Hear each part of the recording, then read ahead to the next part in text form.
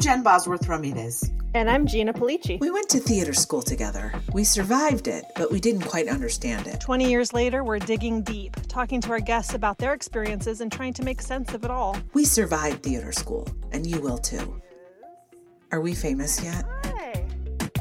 I already took a Excedrin migraine today in preparation. You were pre-gaming. That's good. How was the ocean? It was nice. It's important for me to go there since we live here, and I go to Long Beach, and which is like 40 minutes away, because there's this beach there that's like really no one's there, and it's it was good. Have you ever heard that little saying, or it's like a really short poem? Wherever you go, whoever you be, it is always yourself that you find at the sea. Oh, that's so nice. Isn't that nice? It's so much nicer than what I told my sister, which is wherever you go, there you are. Well, hey, let me run this by you. But I wanted to, you said something about it's stupid. You're talking about the decision to leave, and being stupid is exactly why we're here. But it's this combination of being stupid and then being, I guess it's impatient, but that thing of that you're describing when a person just wants to get out of their reality. And they're desperately seeking a way. And this, we have a lot of like a lack of acceptance. Which is why I wanted to tell you this thing. Yes, we do. And which is why I'm obsessed with Japan right now. I've gone down this Japan rabbit hole. Okay, so Unsolved Mysteries, there's a new Unsolved Mysteries, and they're on season 2 of the remake, right? The reboot. And obviously Robert Stack is dead. I loved him, but he's dead. But they even incorporate him in the intro. It's really cool. But so there is this episode about the tsunami in Japan in 2011, right? And what happened after, which is, as we know, destruction and horror. But how the Japanese deal with, or this, it was like the northern region of Japan that was hit the hardest, and it was a Buddhist monk was talking, and it was all about how in the Japanese tradition, the veil between the dead and the living is just like a screen that is translucent, and that it warmed the cockles of my heart, because it was like you basically saying, like, in here in Japan, we don't do what you guys do in the West. These people are part of us. And we accept that once you just are crossing the veil, you cross the line, but you're still just as real as the people that are, quote, living. And somehow it gave me so much solace about my own grief, but also then he talked about, as a nation, accepting the fact that we are all going to cross that veil at a certain point. And in America, at least, I can't speak for anywhere else, we just live like you say, under this group delusion that we're never going to die. No one's ever going to get sick. And so then when it happens, we're like, oh no, we can't deal with this. So then we get crazy. So I'm obsessed with Japanese, the what I'm learning about the Japanese style of Buddhism, which is like, this monk, I was like, can you be my guru? He was. Yeah, absolutely. I mean, and by the way, I'm including myself in like the ills. My lack of acceptance. Me too. Is at the root of all of my problems too. So I'm not pretending that it's otherwise, but like, I feel like everybody's mother, like, no, you can't do that. No, but we have, like, I said to one of my kids recently, I forget what it was about. They're always getting on my case for things like, I don't shop with Amazon. I don't, and then there's certain things you can't get if you don't use Amazon. And one of them said to me, like, I mean, I guess I understand what you're saying, but like, if I need to get this thing, and I go, yeah, having principles is inconvenient. And they're like, yeah, it is. They didn't understand the irony there. They didn't get the irony. But I feel like saying to people, yeah, no, it is your responsibility to cover your face so that you don't get somebody else sick. Like that, if that's the minimum requirement for your responsibility to your fellow person. I totally agree. And we are really seeing, right, the lack of acceptance and the lack of courtesy, but it goes beyond courtesy. It's like a base level caring about another living thing. And a lot of people are so scared, I think, and so in denial that they don't have empathy. They can't access any of that. It's like, well, and it's this vicious cycle where you can assume that a lot of people like that have never been regarded with much empathy or acceptance about who they are. So then they feel very like, it keeps them very primitive and feeling always on high alert. That's what I feel about the people who put not one but two flags, coming out of the back of their truck and driving. I saw your Facebook post. It was really sad and hilarious, right? About the flags. Yes. Yeah. First of all, it's so completely aggressive. And the only way that I know that, or the way I know that for sure, is I feel afraid just seeing a picture, much less like seeing somebody driving around my town with it. And to me, it just screams of like, I'm so scared of, like, I have to protect myself with absolutely every armor. Yep. It breaks my heart for like how broken that person must essentially feel inside. Yeah. I mean, I think think you're absolutely right. And I think that when you were talking, what the image came to me of when someone's trying to prevent a vampire from getting them, the funny thing of like wrapped in garlic with crucifixes hanging all around them. And it's like, yes. And someone once said to me, when I was talking about fear, I was so afraid of this, so afraid of that. And she said,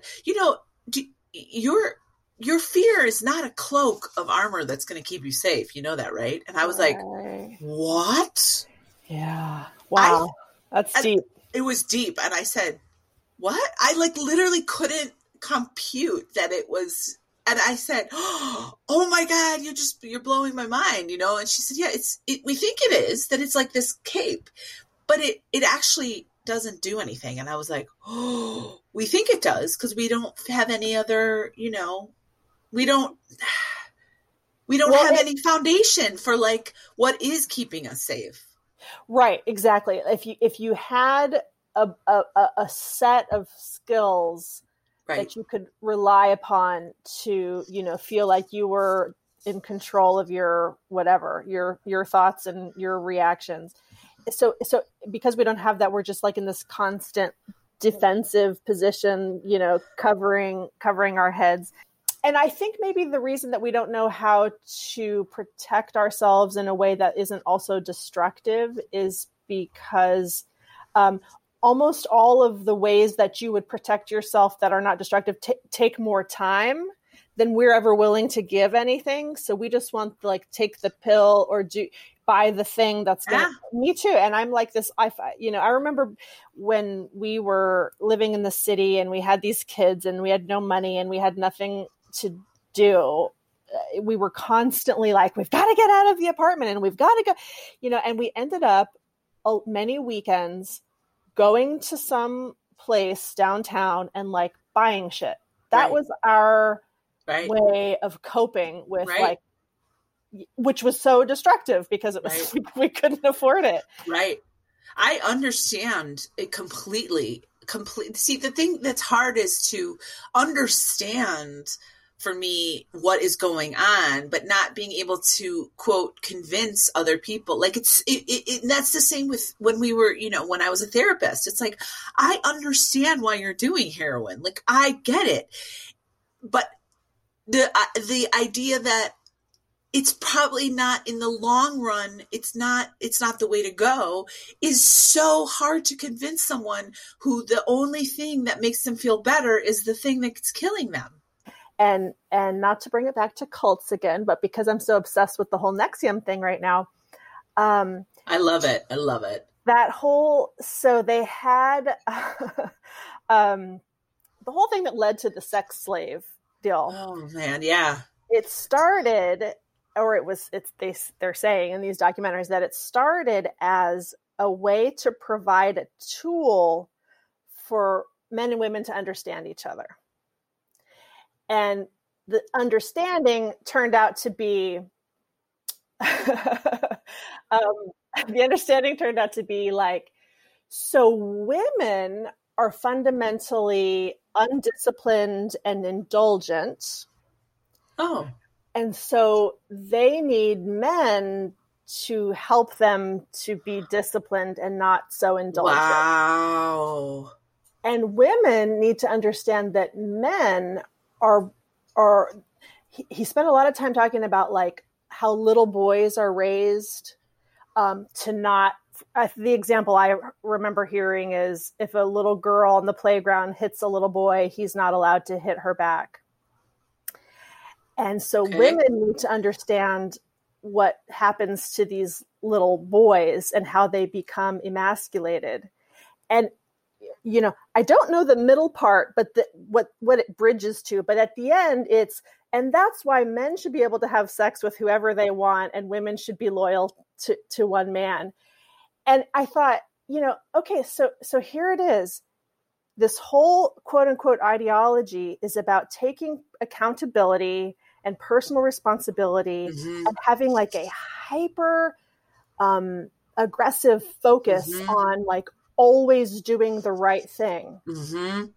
And then you come to this end where it's like, except for these men can't, they can't help themselves. They can't control themselves. Like the women should work on their indulgence, but the men, that's just biology. That's that guy's a genius. I mean, it's, and what's really so heartbreaking is to watch, because they have all of this footage, because this guy who was the documentarian, whatever, they were making a movie. He was making a movie for like 7 years. So he has just countless hours of footage.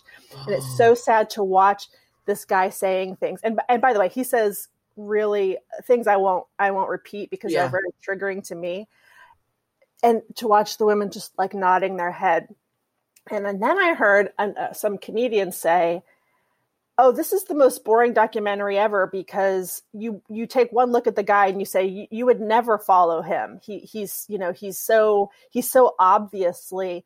And I'm like, yeah, you can say that because you're not part of a gender that has been taught to be subservient in one way or another for your entire existence. Well, yeah, and when you were talking, even the original sin of the boys on the playground, it's like, well, who's to blame for that? Women, probably mothers, or like telling their sons, raising their sons to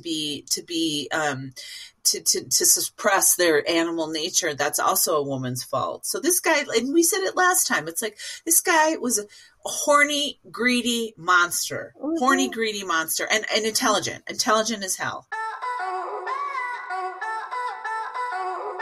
Hey, let me run this by you. The thing I wanted to run by you. Okay. Which is, psychopaths and sociopaths are usually really, really good at reading people. Correct. And figuring out what it is that they want. They tend to view exchanges as like, what are you going to give me? Right. Okay. Right. I want to like access that a little bit. I wish I had the ability to dart into that in a way that's not hurtful, but that helps me. But I think you do. I think we do. I would venture to say that both you and I can do that. Like that's what makes. Look, I just read this because for my Mindhunter episode, I was reading about it, and we're on a spectrum, right? So now we're on a spectrum, and people don't like to hear it. But I think we all have a little sociopath in us in order to survive. So like, the ability for you to look at your children and say, oh, this is what's going to trigger them. I'm not going to do that. Or this is why they got triggered with each other. Or for me, looking at anybody, whatever, and saying, oh, or even in a meeting, in a pitch meeting, and saying, oh, this person, I can tell, sums up, they look like this, so I'm going to slant this way. That's what salespeople do. Yeah, I guess that's true. I guess it's all part of a continuum, and you're just on one end of it or another. But I hear what you're saying. There are people that get away with going further on the spectrum than others. And usually they're men, and usually they're good looking and charming men, i.e. Ted Bundy. I mean, depending on what your tastes are in a man, whatever. But like, the point is, I think men, right. And there are, obviously women sociopaths, but I just read something that someone was saying in the New York Times that actually more sociopaths are not serial killers than are. So there's tons of sociopaths in the world, and a very small percentage choose to then become, to kill people. So it's not necessarily a bad thing. It's knowing, it's weird. It's like, it's so tricky. It's like knowing when the empathy scale tips towards having very little. But sometimes I'm like, because I'm doing so much work right now on looking at serial killers and stuff, I'm like, am I a sociopath? Like and then I realize, okay, no, because I feel bad when I do something that I feel is not okay. Right. And a woman was anyway, there's an article in the New York Times about a sociopath who's married a woman sociopath, and she's like in treatment for it. Yeah, because you can't, it's not your fault. You're born that way. You're born with those sort of genetic markers. And I am letting go of the judgment that I've had for so long about the very light version of sociopathy. That's like, you're at a party and somebody introduces themselves to you, and they ask you, who you are, what's your deal, and your answer is not appealing to them. So their eyes glaze over and they nod for a few more sentences while you're talking. Because I've been the person who's always been like, no, I want to make I want to make a connection with everybody that I talk to. And when I see the glazing over, traditionally, I've always been like, asshole, as if they owed it to me to have the same desire out of our interaction. Because actually, that's just me wanting my thing. I want the interaction. She wants a job, whatever. I just want the interaction, but that's still the thing that I want. I'm still pursuing in the exchange the thing that I want. It's no better than her. And in fact, she's smarter. I'm thinking of a particular person who she's kind of like this, and she's kind of like smarmy, whatever, but she has exactly the life she wants. She has the business she set out to create.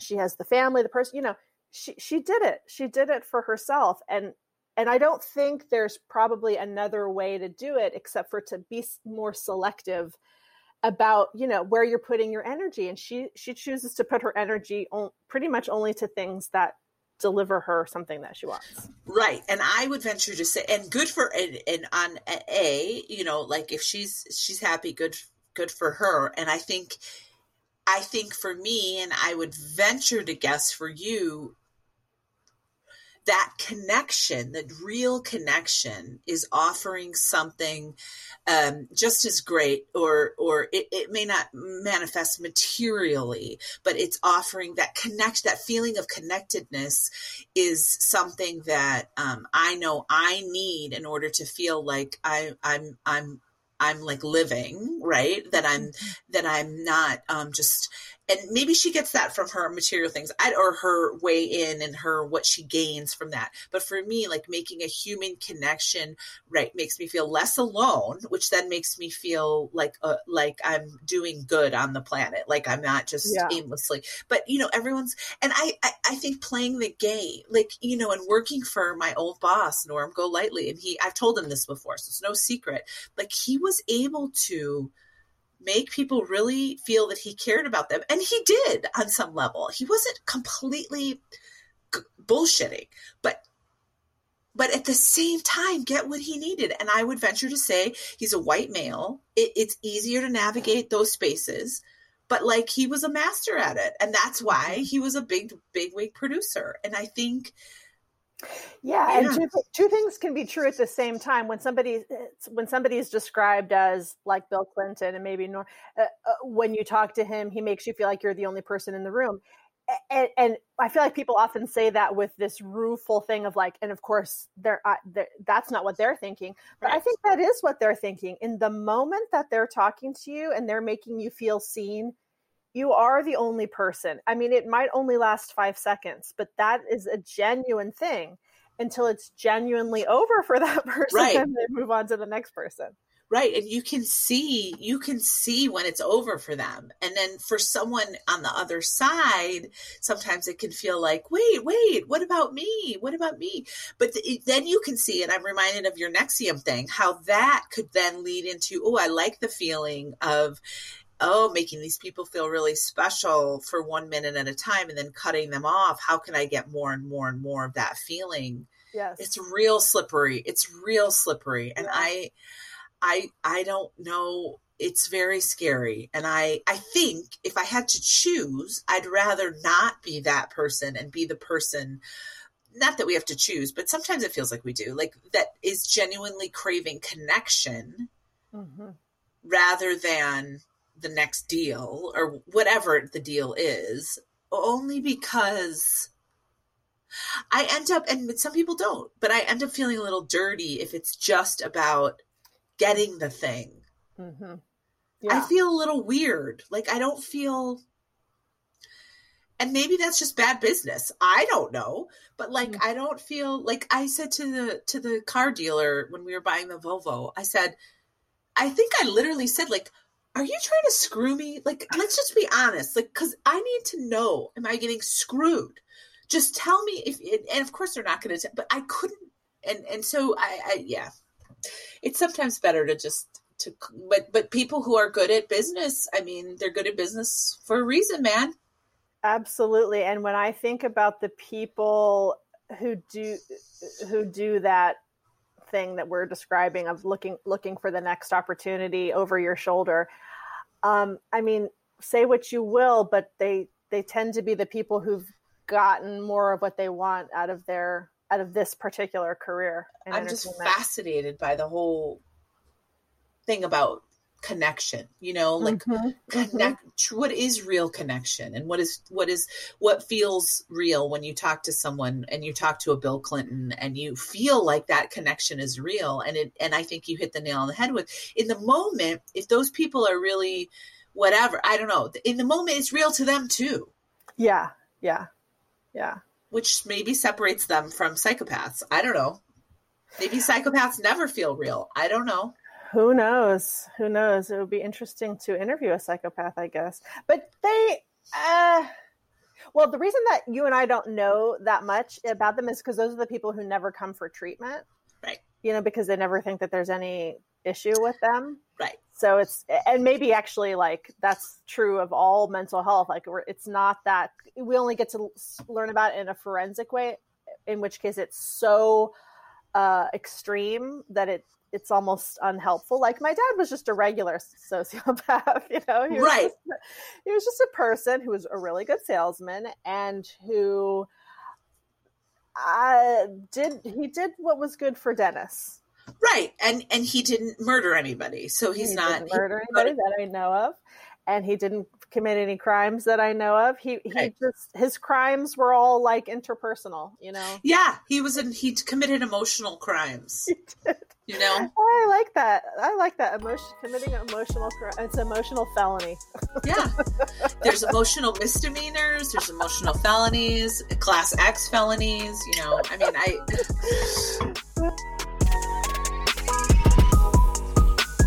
Yeah.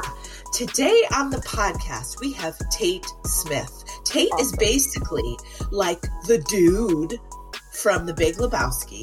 Yes. In that he has a warmth and a humor about him that is really, I would say, contagious. I would say so too. And in this conversation, a few sort of ideas that I had about him shifted. Namely, I thought he was just the most confident person in the world. And he didn't exactly deny that, but he did kind of break it down a little bit more. So anyway, it's a good interview. Enjoy. Tate Smith. Let me see. This is Lebowski 2020. Oh yeah. The dude abides. Yeah. You need to calm us down. We're freaking the fuck out over here. There's no need to use any extra energy. You have to, tap your inner Feldenkrais, you know what I mean? Ooh, smooth intro, smooth. So you survived theater school. Congratulations. I think I did. I really don't know yet. You did. You went all the way. You went all the way to the end, all 4 years. I was there for 4 years. I think I remember about 2.5. That's how I feel.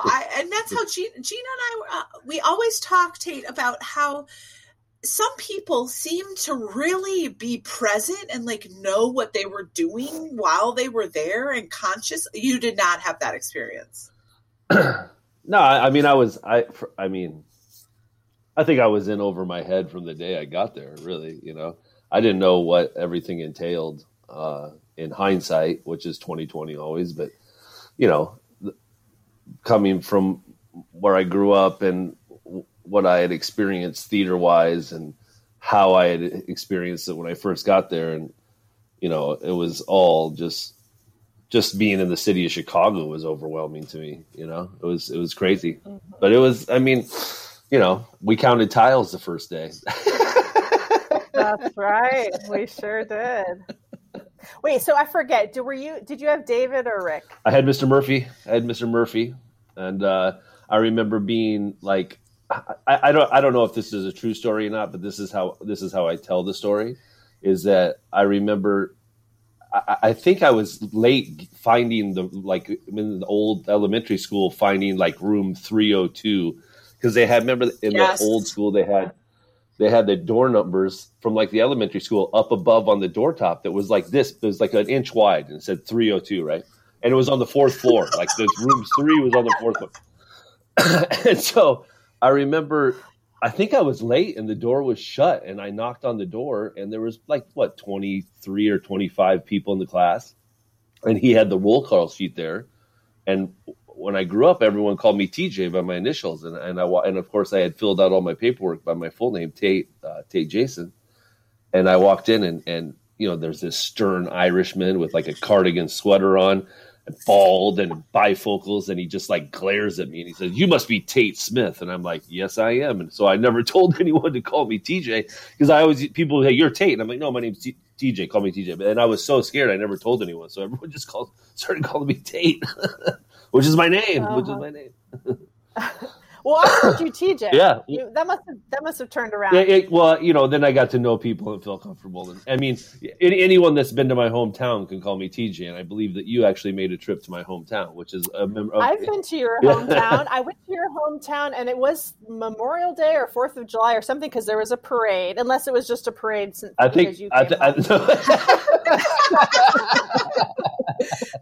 Well, they've done that before too, but no, I think it was Memorial Day, maybe. I think it was Memorial. Were the flags up on the maybe? Anyway, it was a fun trip, but there was like 4 or 5 of us piled into my old Thunderbird, and we motored on home. Where are you from again? I'm from a small town called Lamars, Iowa. That's right. It's the ice cream capital of the world. It's a wonderful, glorious place to grow up. My mom and dad still live there. I go home quite a bit, and I'm very blessed to be from there. It's a good spot. So would it be fair to say you were like the drama king in high school? No, not at all. Oh, okay. I mean, it was, that's one good thing about growing up where I grew up. Everyone kind of did everything together, or at least that's how I remember it. I mean, all the sports guys went out for the play. All the sports guys. Wow. Sang in the choir, played in the band. I mean, everyone kind of did everything. I mean, it was a small town. I only graduated with like 110 or 100, maybe 100 something people in my class, and so it wasn't. I mean, there was different groups of people throughout the day that kind of ran around each other, but overall, the broad brushstroke of high school was a lot of people did everything. But how did you decide that you were going to go to theater school for college? Well,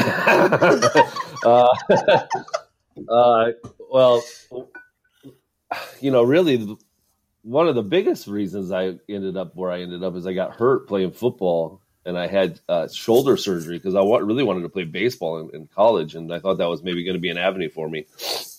But then I had a high school girlfriend who went to the Catholic school, and I got hurt and had surgery. I got hurt in November, had surgery in February, and I didn't know what I was going to do. And she was looking to go to Northwestern. She was a very smart girl, and is still. And her mom and my mom and her decided to take a road trip to Chicago to look at schools because she wanted to go to Northwestern. And I think I took the ACTs, but now I think they take the SATs. I'm not sure. And when you fill that out, I had filled out that I wanted to maybe be a drama instructor and a coach or something like that because that's what I thought I could do. And so I started getting all this material from DePaul, and it was really the only school that sent me stuff for that kind of thing. Wow. And so we did the road trip out there, and we went to Northwestern first, and she loved it. But it was very expensive, and she could only get so many scholarships and financial aid and stuff. And so the next day we drove down we stayed in Evanston one night, and then the next day we drove down and we stayed at the Congress Hotel down by our theater. Yep. And it was the first time I was ever in Chicago, and the first night we were there, we ate it. There was an old Bennigan's there. We're sitting at Bennigan's, and Morgan Freeman was there, and I was like, "Oh, okay, this is like the first star I'd ever seen, at Bennigan's." What the hell was Morgan Freeman doing at Bennigan's? I don't know. It might not have been him, but we were convinced it was him. It didn't matter, The crazy thing about Bennigan's, I have to interrupt, is that I've met and talked to Q-Tip from Tribe Called Quest at a Bennigan in Evanston. Stars at Bennigan. Wow. Stars at the next podcast. Anyway, go ahead. It must have been those. It must have been those fancy coffee mugs they had for the Irish coffees. Oh yeah, probably. So you said what you think was Morgan Freeman. Yeah. So we were. So then I had what do you call it? A official visit or a meeting with. It was the admissions director at the time was not the gal that was there when we were there. It was a different guy named Aubrey Payne. I think his name was, and he was a very flamboyant guy. And I hadn't met a lot of people like that coming where I'd come from, and we went and met with him.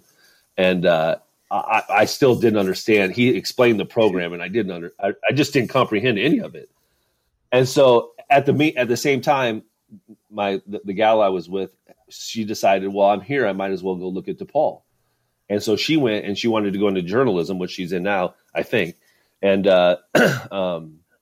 she got a full ride scholarship to DePaul. Oh, wow. And so, because she was a valedictorian in her school, she was a really smart gal. And so then I remember coming out of the meeting and being like, going to my mom and be like, I don't know what we just sat through. And then we got in the car, and her mom and her were like, we love it here. This is where we're going to go. And I said, well, okay. Because at that time in my life, all I wanted to do was like get married and have babies and, have a family. And I thought that was it, And so I said, okay, well, so then we went back home, and I signed up for an audition. And we came back out. My mom and dad drove me back out, and I auditioned. And I'll never forget, John Jenkins led the audition. And what was the other gal's name? Betsy? That was married. No, it was the long-haired girl that was. Is it Christina? Not Christina Dare, the woman that was married to the Stage Compact guy. Oh, Patrice Eggleston? No. Oh, Susan Lee. No. Susan Lee. Yeah, her. So she was there. She did the voice thing, and John Jenkins. They had us rolling around on mats, and I had my shoulder was still all messed up, and I'm like, I can't do hardly any of this stuff. And I'm like, they're gonna look at like this hick from Iowa and be like, what the heck, And I did a monologue. My drama coach from school helped me do a monologue from Death of a Salesman. I forget which one it was, and I did it. And I remember walking out of the audition, and my dad and they had planned like 2 more days in Chicago to like go sightseeing and stuff, and I walked out of the audition. I said, let's just go home. I go, there's no way I got in here, And I remember going home, and it was a whole, it's an 9 hour drive. Not a lot was said, and then I think I auditioned in like late March. It was like one of the last audition dates, and I didn't get my acceptance letter until like I think May 1st. I mean, I was close to graduating high school. I don't remember. And I remember in my high school, I could come and go as you want, so in my small town, I could go home and whatever. So I go home and get the mail for lunch or whatever. And I got my acceptance letter, and I went back, and my dad was teaching at the high school at the time, and I ran into his class, and I didn't even say anything. I just handed it to him. Aww. I really think the first thing he said was, shit, how are we going to pay for this? Yeah, which right? I think I'm still paying for right now. Tate, why did you think? Why were you so sad when you left? Like, what was why were you convinced? I just think it was at a level that I had never. My high school had an unbelievable performing arts program, but it was nothing. I mean, it was it was more. Everyone did it, and we did shows, like we did Fiddler on the Roof. We did. I played Eugene in. Brighton Beach Memoirs. Yeah. I played Eugene in my sophomore year. I played Eugene in Brighton Beach Memoirs. We did West Side Story. We did a couple other. We did Arsenic and Old Lace. We did a bunch of good, and the guy who did it was good friends with my dad, and he was a really good guy. Now he's like the head of the drama thing of all the state of Iowa. Wow. And so, and I was very blessed, and we performed a lot. There was like 3 shows a year, and we performed for a lot of people. And so, but it was at a level. It was almost like at a level that I didn't think that I would be at. You know what I mean? And then when I got accepted, and then when we got there, I went to one of the middle orientation things, and I remember Jen Deedy was in my thing, and that's the only person I remember from the theater school being there. And then I remember getting there. The mom and dad moved me into the dorms, and they we drove all the way there. They moved me in, and then they didn't want to stay overnight because it was expensive. So they just got in the car and drove back. And I remember just sitting in my room. I had my freshman roommates were Ben Watson and Eric Slater. And I remember moving in, and my mom and dad left, and I just I think I cried, man. I was like, what am I doing here, man? This is, And luckily, my gal at the time, she lived in University Hall, I think. Yeah. And we split up. It was just too overwhelming for both of us. We split up I think we were split up by September or November. I don't even remember. And then on and off again for a while. And she was a good friend to have there over the years, and a connection to hometown that kind of gave me an anchor, to get through some stuff. Because it is overwhelming, you're young and you're trying to figure it out. But I just remember being there, and I think there was a girl from Brazil our first year there. Oh yeah, Gigi. Yeah, Gigi. There was, Boz. You guys were, you and Jeff were from Northwestern and are from Evanston, and Suarez was from Chicago. And then you had, people from L.A. or California, and like Sean Spratt was from San Jose, and then you had like Hunter Andre from Florida, who was like 50 years old as a freshman, and you had and Jonas, and some of these people had done movies and commercials and stuff, and people from Texas and Detroit and dancers and. People that were smoking and wearing leather vests and fedoras and had pagers. And I'm like, dude, what is going on, man? That's fantastic.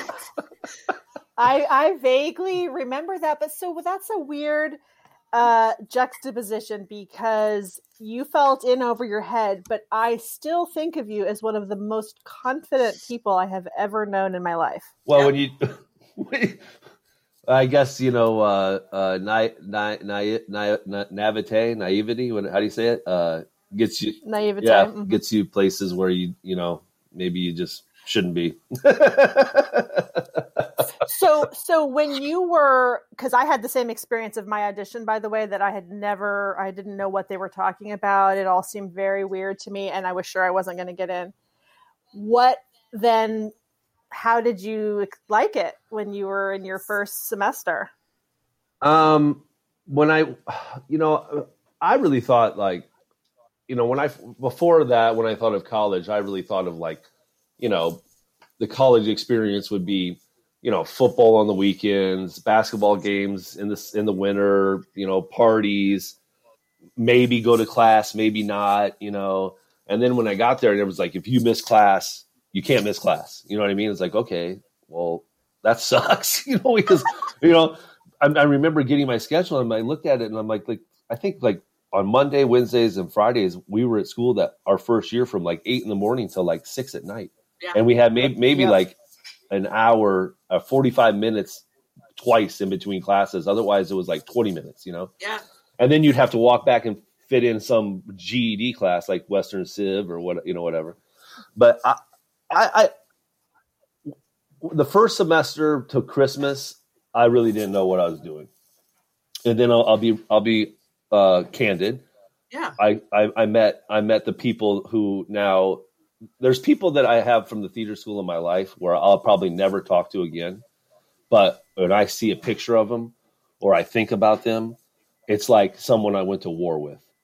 And it's like someone that I have a bond with and I can connect with that no one else can take away from me. Now, whether they feel that way or not, I don't really care. That's how I feel about them.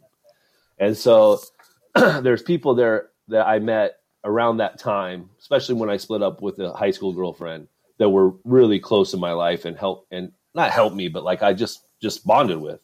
And then you throw in the other things that happen normally your freshman year of college, where you start experimenting with other things and partying and whatever, and you throw that all in there together, and it kind of makes this like glue that you just holds you together. And creatively wise, that after like going into winter quarter and spring quarter in improv with Rick Murphy is when things started to click for me. And I said, well, improv is just, I can do anything. I mean, I can do anything. It was like power. I don't have to be restricted by the pages. I don't have to be restricted by the whether I'm doing it right or doing it wrong. And I learned that being able to fail is okay in improv. And that's when it started to click for me. And I think that was probably some of my best work the whole time I was there was in the improv class, that second and third quarter. Wow. You mentioned the thing about DePaul was the only place you got a brochure from. Yeah.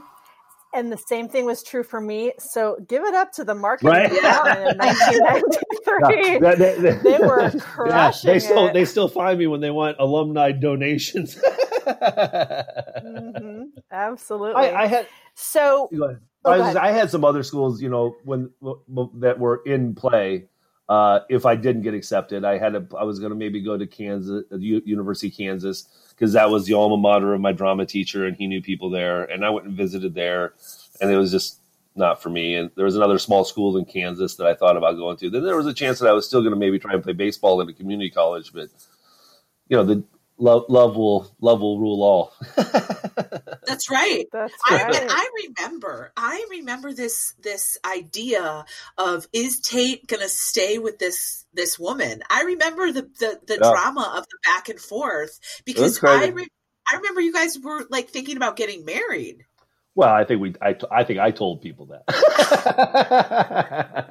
I had my parents, my parents, God bless them, they're still together and they're still with me, and they're obviously, two of the most important people in my life, and great mentors and great role models. They've been together since freshman year of high school, so I kind of thought that's how it was supposed to be for me too, but it just didn't work out that way. So Right. Yeah. Wow. I don't remember anything about that girlfriend. So I remember about you that you lived in apartment 3, but that must not have been until later. No, so I lived in the dorms my first year, and then, but by the end of winter quarter and most of spring quarter, you probably could have said it. Most of us lived there because we were there. A lot of us were there a lot, and that's not so much freshman year, but then in that summer I went home. And we'll probably touch on this later. Summers were the worst because you waited for the acceptance letter. And it was just, thinking back to that is just it's just so messed up. It's so financially messed up too, but we'll talk about that later, I'm sure. But it was a horrible time. And so, I decided I had gotten a job in the admissions department, which was the best. And so I said, well, I'm going to go home and I'll come back at the start of fall quarter, and that's when I'll start work. So I went home and I lived with my parents, and I worked at a pizzeria place with my brother-in-law for about maybe 3 weeks, and maybe 4. And I said, well, this isn't going to work out. And I had already secured a room at apartment 3. I got the front closet, basically. It was the smallest room in the. I remember that one. In the 4-bedroom flat, because the one guy, Dave from Vermont, had moved out.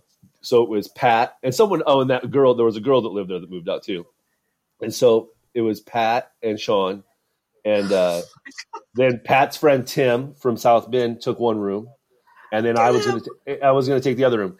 And so I started paying rent, and I think July 1st I started paying. June 1st or July 1st I started paying rent, and so I think my rent was like $270 a month. Woo! I mean, it's just insane. And so I went home, and then I said, well, this isn't going to really work out.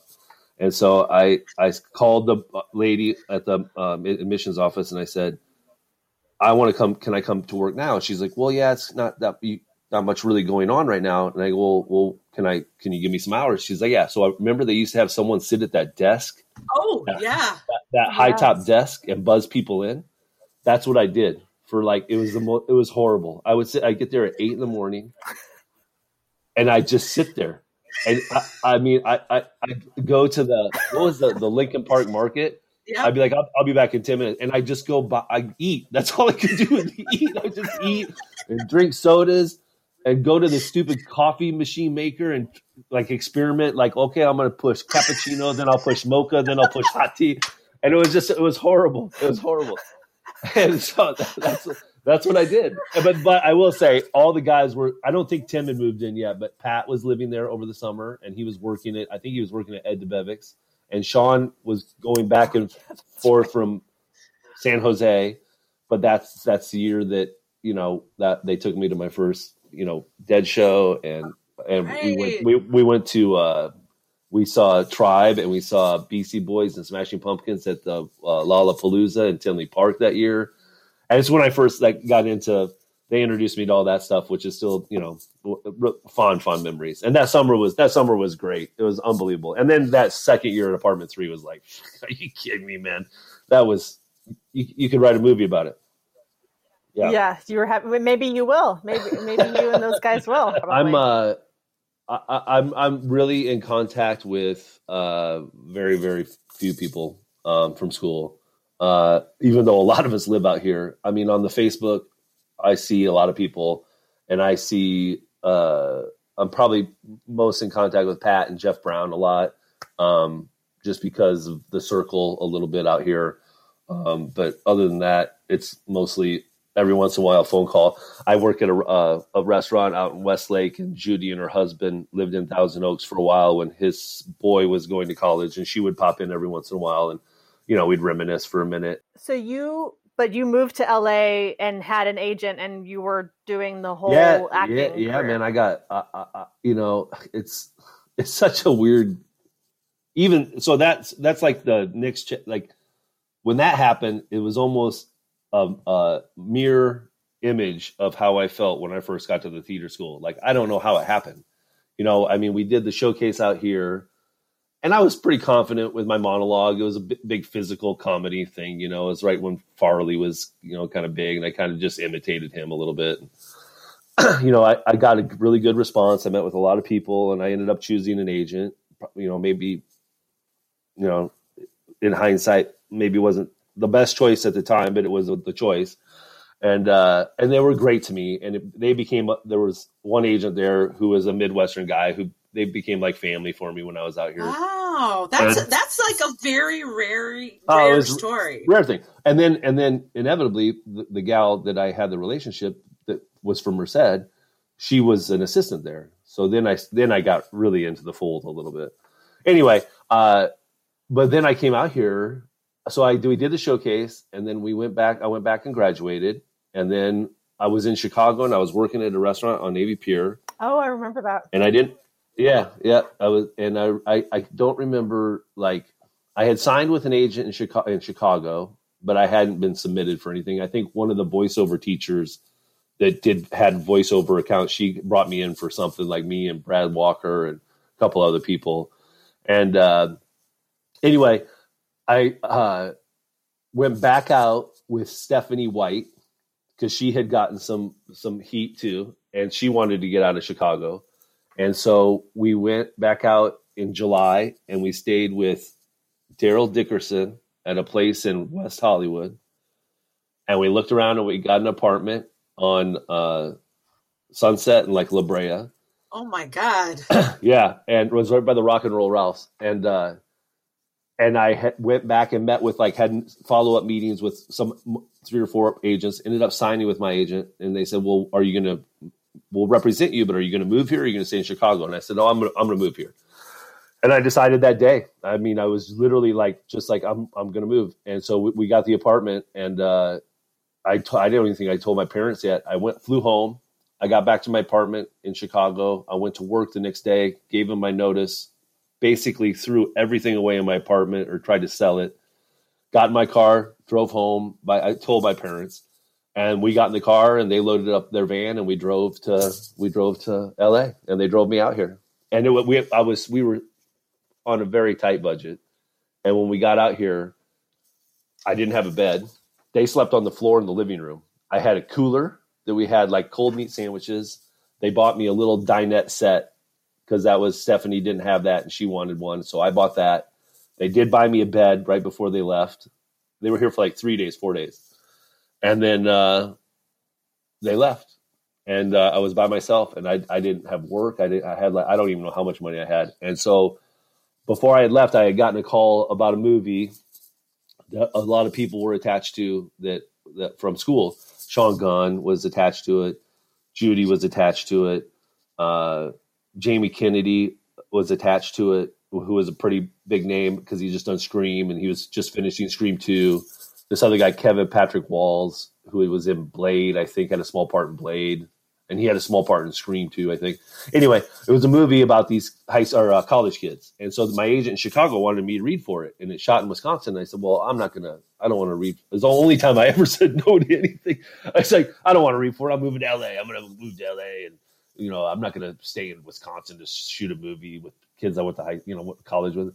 And so I moved out here. My parents, I think it was the day my parents left, I get my first voicemail on my you had the voicemail phone thing with the tape thing. And it was my agent. He's I have an audition for you. Back then you get a call on like Monday and the audition would be Friday. You know what I mean? Yeah, right. Which was the best. It was awesome, And so it was for the same movie. And I go, man, I said no to it in Chicago. Is that a big deal? And he goes, no, they really want to see you. And of course I went my first audition. I booked it. And like three weeks later, I was back in Wisconsin for I think we shot for 8 weeks, 6 weeks, 8 weeks. And then what movie? What was it called? It was a never released, never seen before movie called Stricken, which was I remember. Everyone was in that movie. Yeah, it was a lot of Chicago people in it, and it was a great experience. First time I was ever on a set. First time I'd ever been in front of a real camera, and it was a shoestring budget. But thank God that Judy had already done one Schwimmer movie. She had a small part in, so I leaned on her hard, saying, "What am I doing?" A lot of our stuff was together. Am I doing okay? And she was great. And I remember then we were in Wisconsin last night. Wisconsin, we were on shooting nights, and the director had entered it into New York Film Festival. I don't even know which one, some small one, as a work in progress. And so he goes, "We're going to go to New York right as we wrap." And I'd never been to New York. I'm like, that was even more crazy. And I think I paid for my ticket because I won a little money playing poker with the guys. And I went to New York for the first time. And I went and we stayed with one of Sean Gunn's brothers. And it was just like, I thought this is it, man. You made it. And then I came home and I did work for a long. I did a couple commercials that paid the bills, and I got stuff started rolling. But I got so lucky. I didn't know what I was doing. And I've always been kind of a procrastinator and a little bit lazy. And I've been very blessed to have things kind of just fall into my lap. And, auditioning, I just hated it. And I just thought it's so like, just, it's going to be just demeaning to people.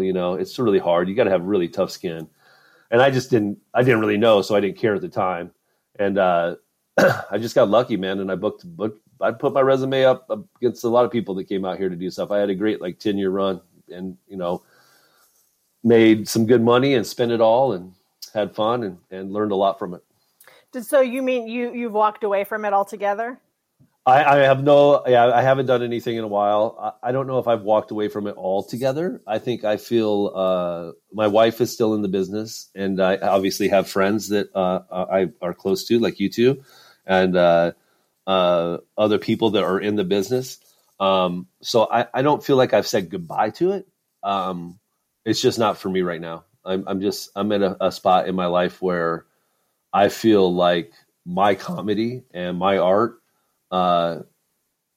is good enough for an audience of one, and that's me. That's me. I mean, I think that I'm really blessed. I really enjoy what I do in the restaurant business. I mean, obviously now in the times that we're in, it's completely different. But pre-COVID and pre-shutdown, I felt like I was on stage every night behind the bar, and I was very lucky to weave in things that I've learned, and mostly about speaking to people, storytelling, being confident in yourself, in your opinions or your comedy, and timing, stuff that I've learned over the years that is very fulfilling. It's very fulfilling to host people, and obviously I'm working for gratuity as well, so it's almost like instant gratification as well. So if you know that you have someone that comes in and you can read their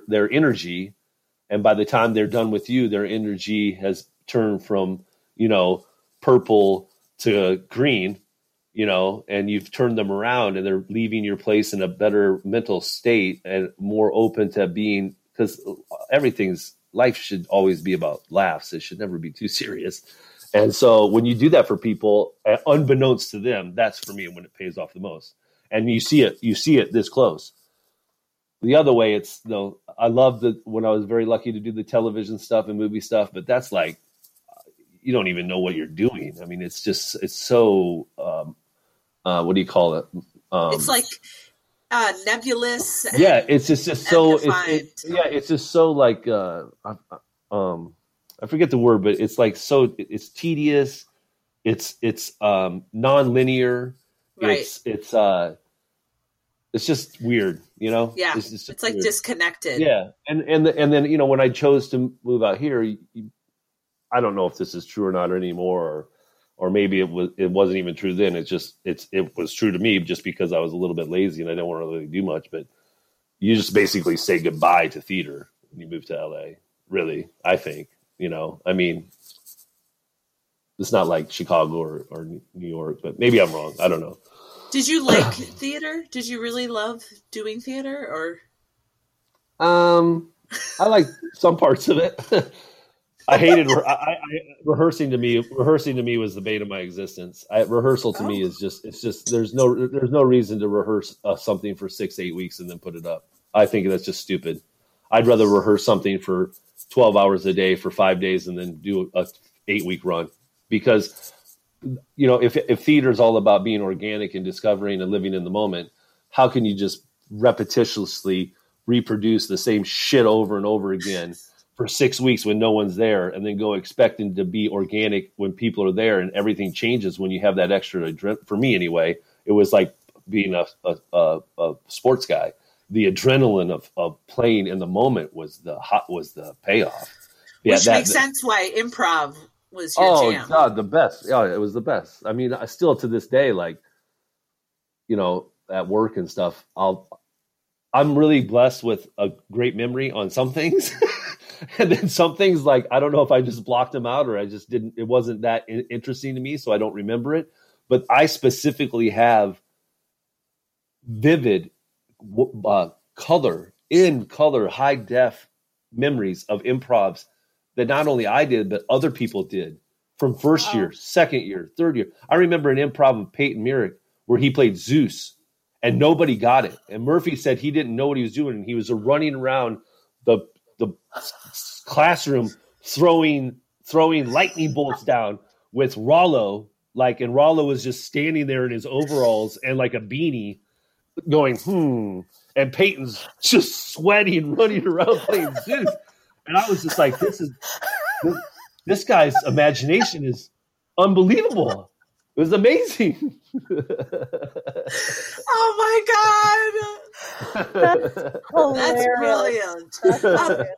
Well, you touched a little bit on it, but you talked about the cutting system, and we talk a lot about that on this podcast. So tell me, because you obviously have a strong reaction to it, what comes up for you when you think about all that? I'm going to be real candid, man. A lot of it comes up to in my opinion, I'm sure that there was some artistic decisions made by whoever decided who was coming back or who wasn't. But on the other hand, I think some of it had to do with who was paying the bills too. I mean, people that were on financial aid or versus the person who was paying their tuition in full, or people that, hadn't paid their tuition or whatever. And I'm not going to name names or anything, but I just, and also just to put kids at that age through that, and especially, artists, that's the thing about acting that I think that is the hardest thing to learn about, is that, people in medicine or people in finance, there's a finite answer really to what you want done. So I'm going to solve this equation. We're going to do this. This is the direction of my company. This is the direction of my presentation, whatever. And there's a finite answer. As an artist and an actor, there's no right. There's no wrong. There's no end. There's no end of it. So you're recreating what you think in your mind is your vision of what the character is, or what you want to do, or what you present your art as. And someone's telling you that you're wrong. Well, how do you know I'm wrong? How do you know I'm wrong? This is how I see it. And you take that as, for most of us, 18, 19-year-old kids who are away from home for the first time, who, like college, are starting to experiment with fitting in and all this other things. And then you put this judgment on top of it, and it's overwhelming. I think. Yeah. I don't know how else. I don't know if they still do it. If that program is they don't. They don't do it anymore. Wow. So were you on Warning ever? I don't think so. I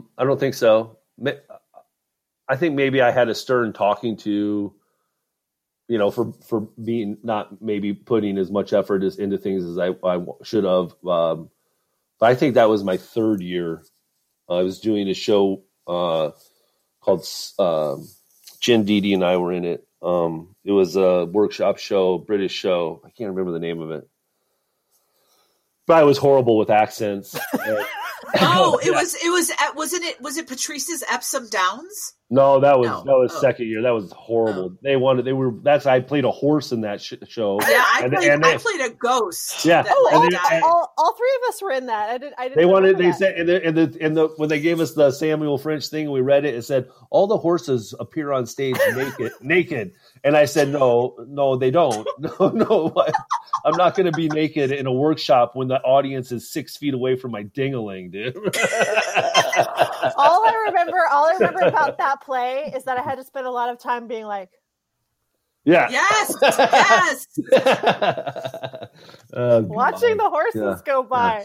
Yeah. So, but were you, when you went home, that you said, when you went home, were you petrified that you would get cut? Is that why you said it was horrible, or you just thought it was horrible and the principle of the whole thing?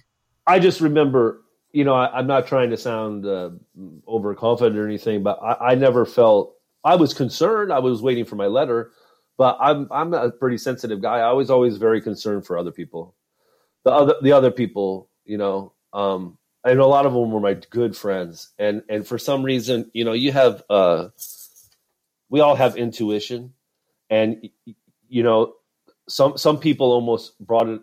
I'm not judging, but I think some people maybe brought it on themselves a little bit because they didn't.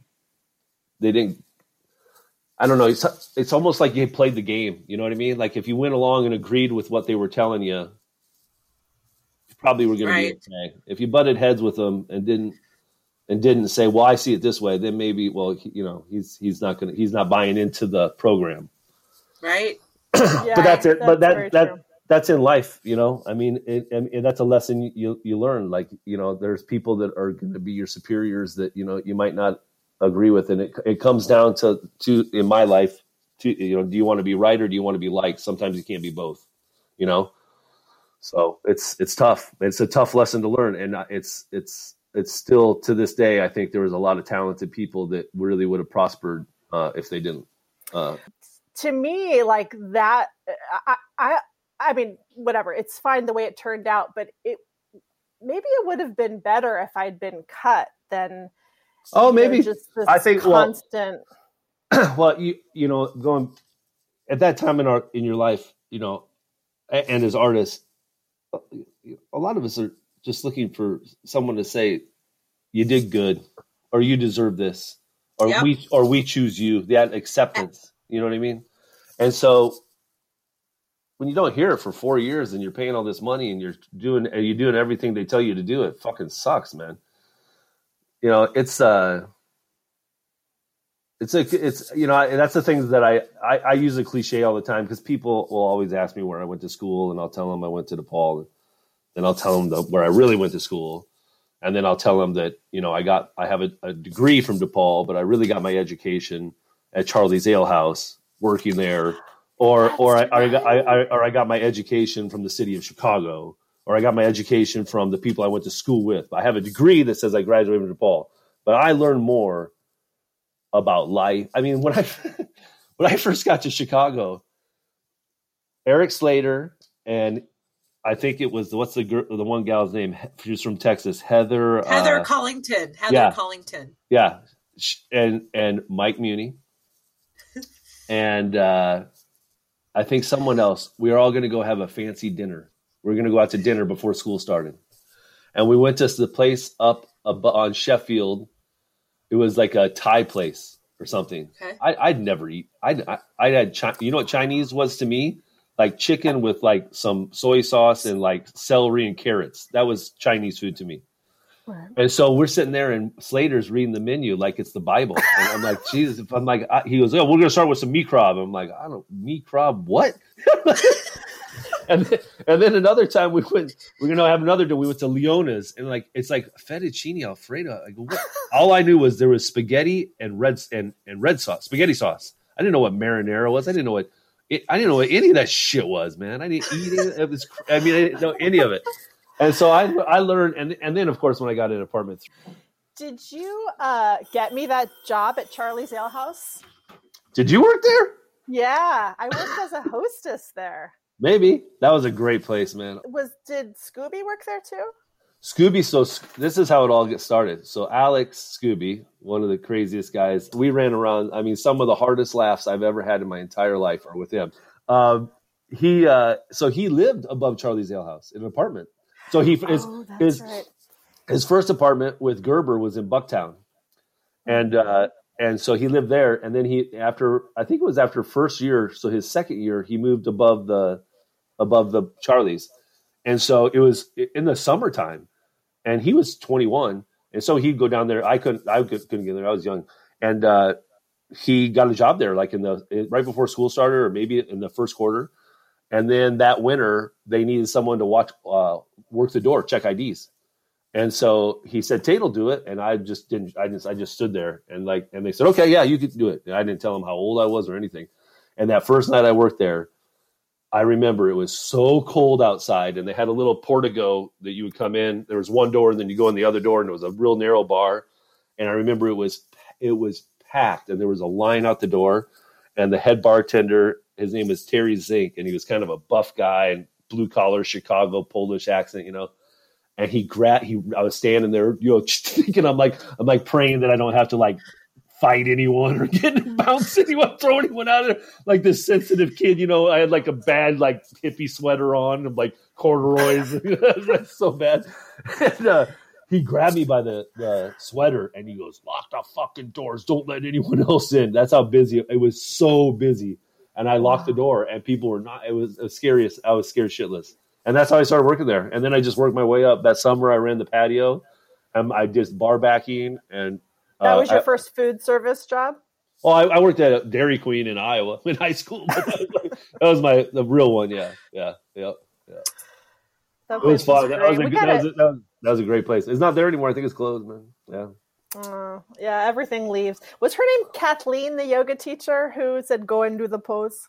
Yeah, something like that. I think you're right, Gina. Yeah. And go do the pose. And then she would say, allow. You know what she said once to us? She said, "I swear." She said we were laughing, none of us taking it seriously, and she said, "Allow yourselves to shut the fuck up."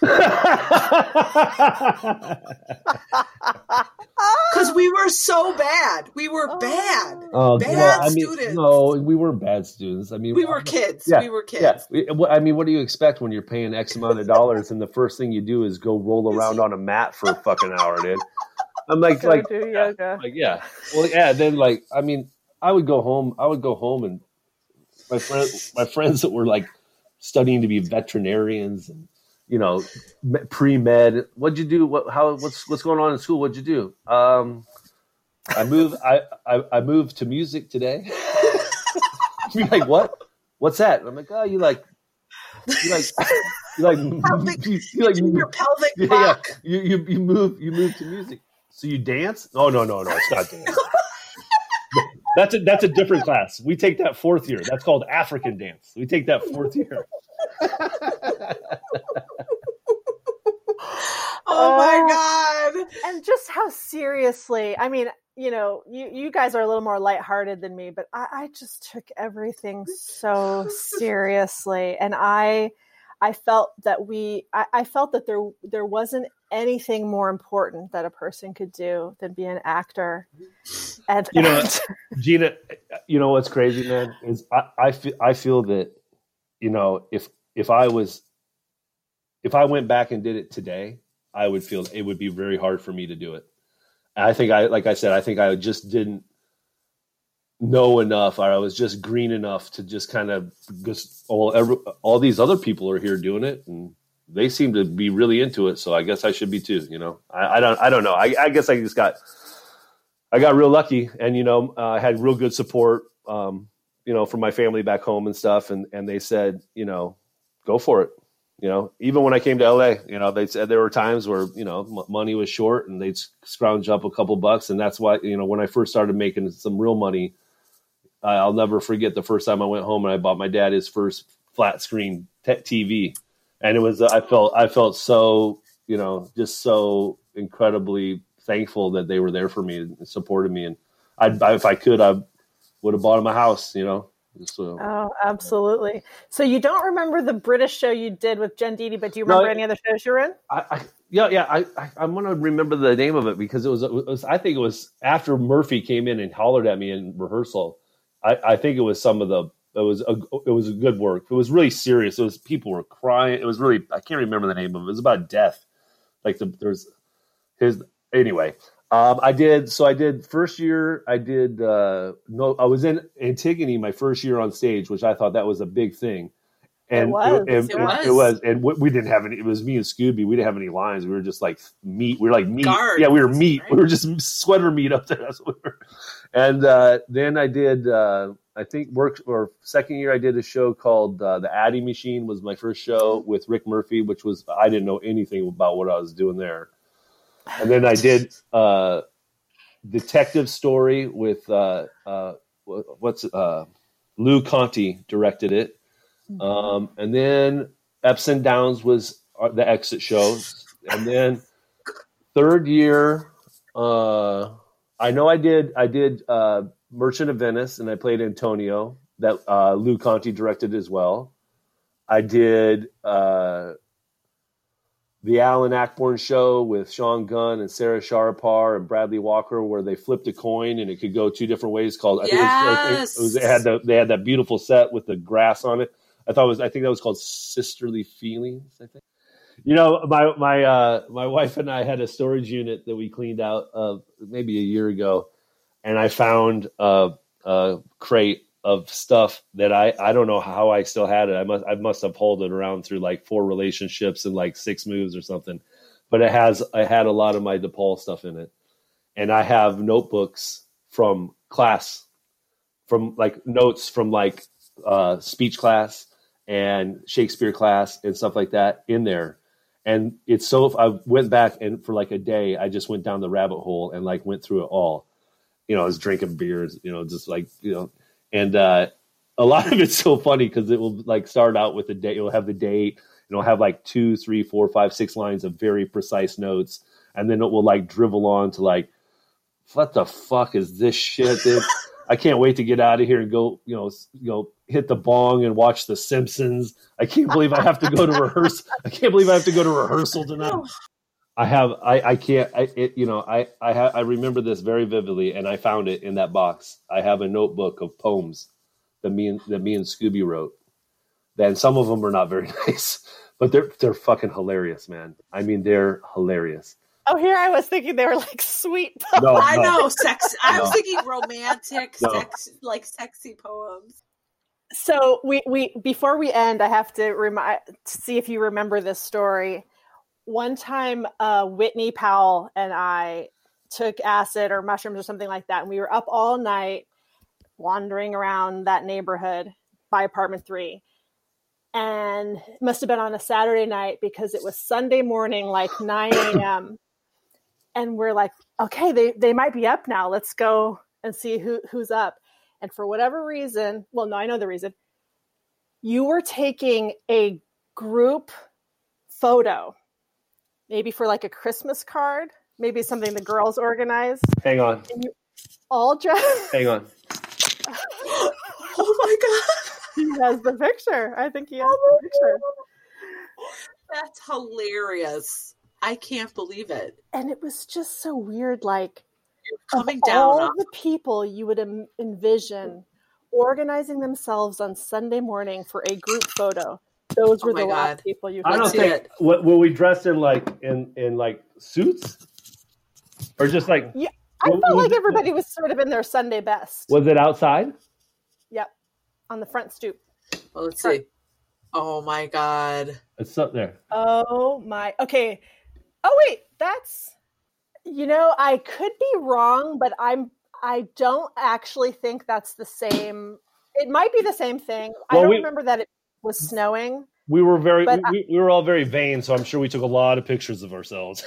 To me, this was like everybody was dressed up, and it was going to be like maybe the girls were doing a Christmas card or something like that. And when you were going to get the photo, I was saying to Boz, of all the people I could have envisioned getting up early on a Sunday morning and getting dressed in nice clothes to take a photo, all y'all were the last people I would imagine to do that. But what was funny about it is everybody was horrified by us. Oh, really? Everybody was horrified that these two, tripping losers, and we started walking up the stairs, and I remember you were coming out of the door and like letting us in, and you're mouthing to somebody else, LSD. And I remember being like, dude, I've tripped with you before. What is this?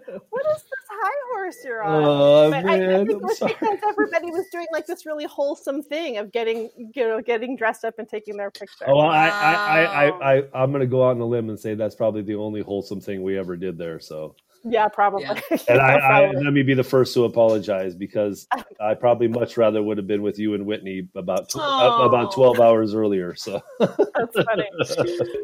Well, Tate, this is awesome. Thank you so much for chatting with us. No, you guys, I love that you're still carrying. I Survived Theater School is an Undeniable Inc. production. Jen Bosworth Ramirez and Gina Polici are the co-hosts. This episode was produced, edited, and sound mixed by Gina Polici. Follow us on Instagram at Undeniable Writers or on Twitter at Undeniable WRIT1. That's Undeniable Right without the E1. Thanks.